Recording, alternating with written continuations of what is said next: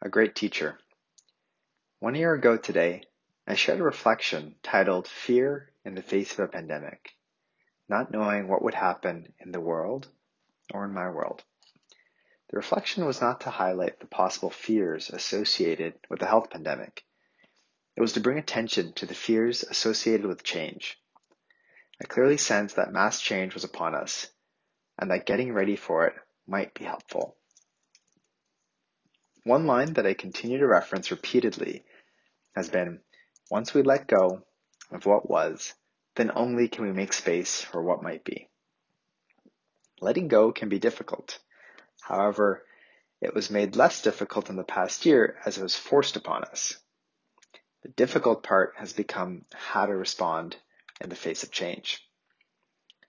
In the past few weeks, while interviewing job candidates for my business, connecting with old friends, or exploring the world of online dating, one question I continue to find myself curious about is this: what have you learned about yourself in the past 1 year?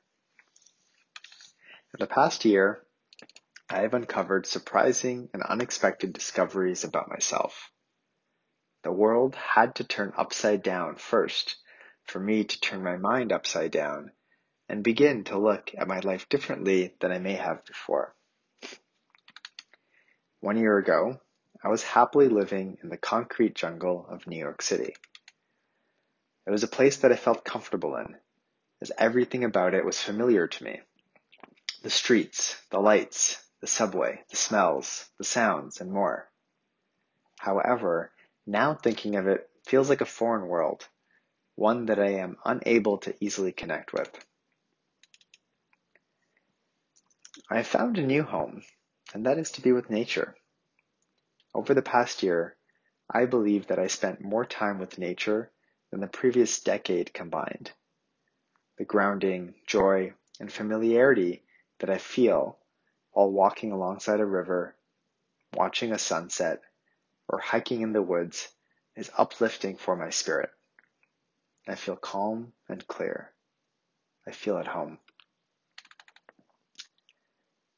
In the past 1 year, I have become a writer with over 50,000 words published in my weekly reflections for the past 52 weeks. My interest in writing has been slowly built over the years. However, up until 1 year ago, I had made excuses for not doing it. I focused more on the reasons not to write than the reasons to write. When you start something, you never really know where it will take you. That's the benefit of when I choose to be open. I get to discover something new about myself, including how little I know about myself. In the past 1 year, my identity has evolved. There are many words that I identify with today that I did not as strongly with 1 year ago.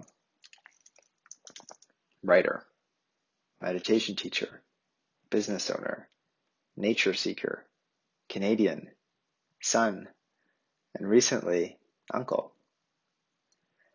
Despite most of these being true for a long time, I did not necessarily identify with them on a daily basis, and they were not reflected in my choices and lifestyle. They now all are. And some will disappear, and new ones will appear in the year ahead. I am ready. I've learned how to be more effective and efficient with my time.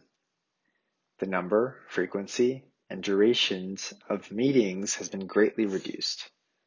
The power of a 5-minute ad hoc phone call has been found again, as I know that everyone is available and accessible. With fewer physical distractions and movements, how I flow through my day has shown me that less can be more.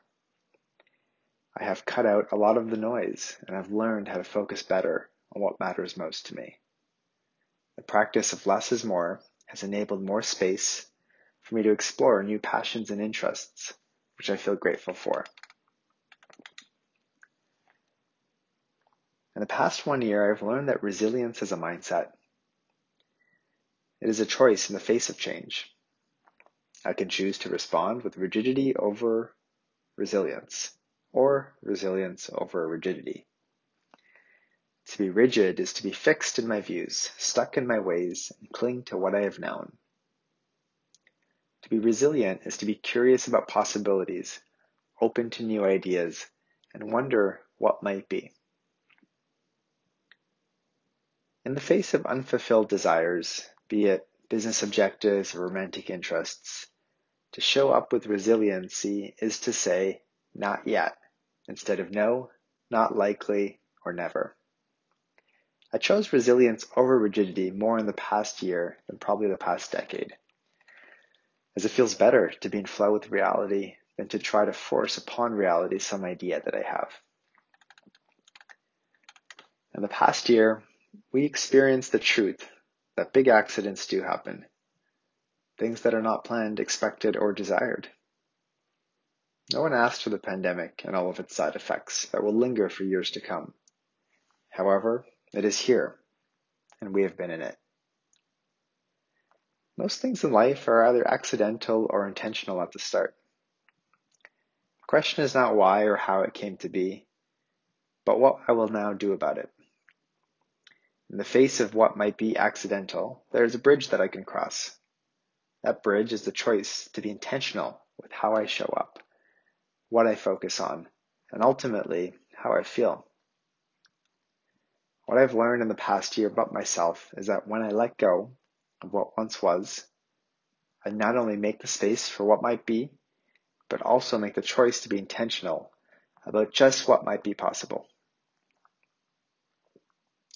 I now encourage you to reflect for yourself. Ask yourself, what have I learned about myself in the past year? There is precious wisdom sitting right there within yourself. All you need to do is pause and listen to it for a moment.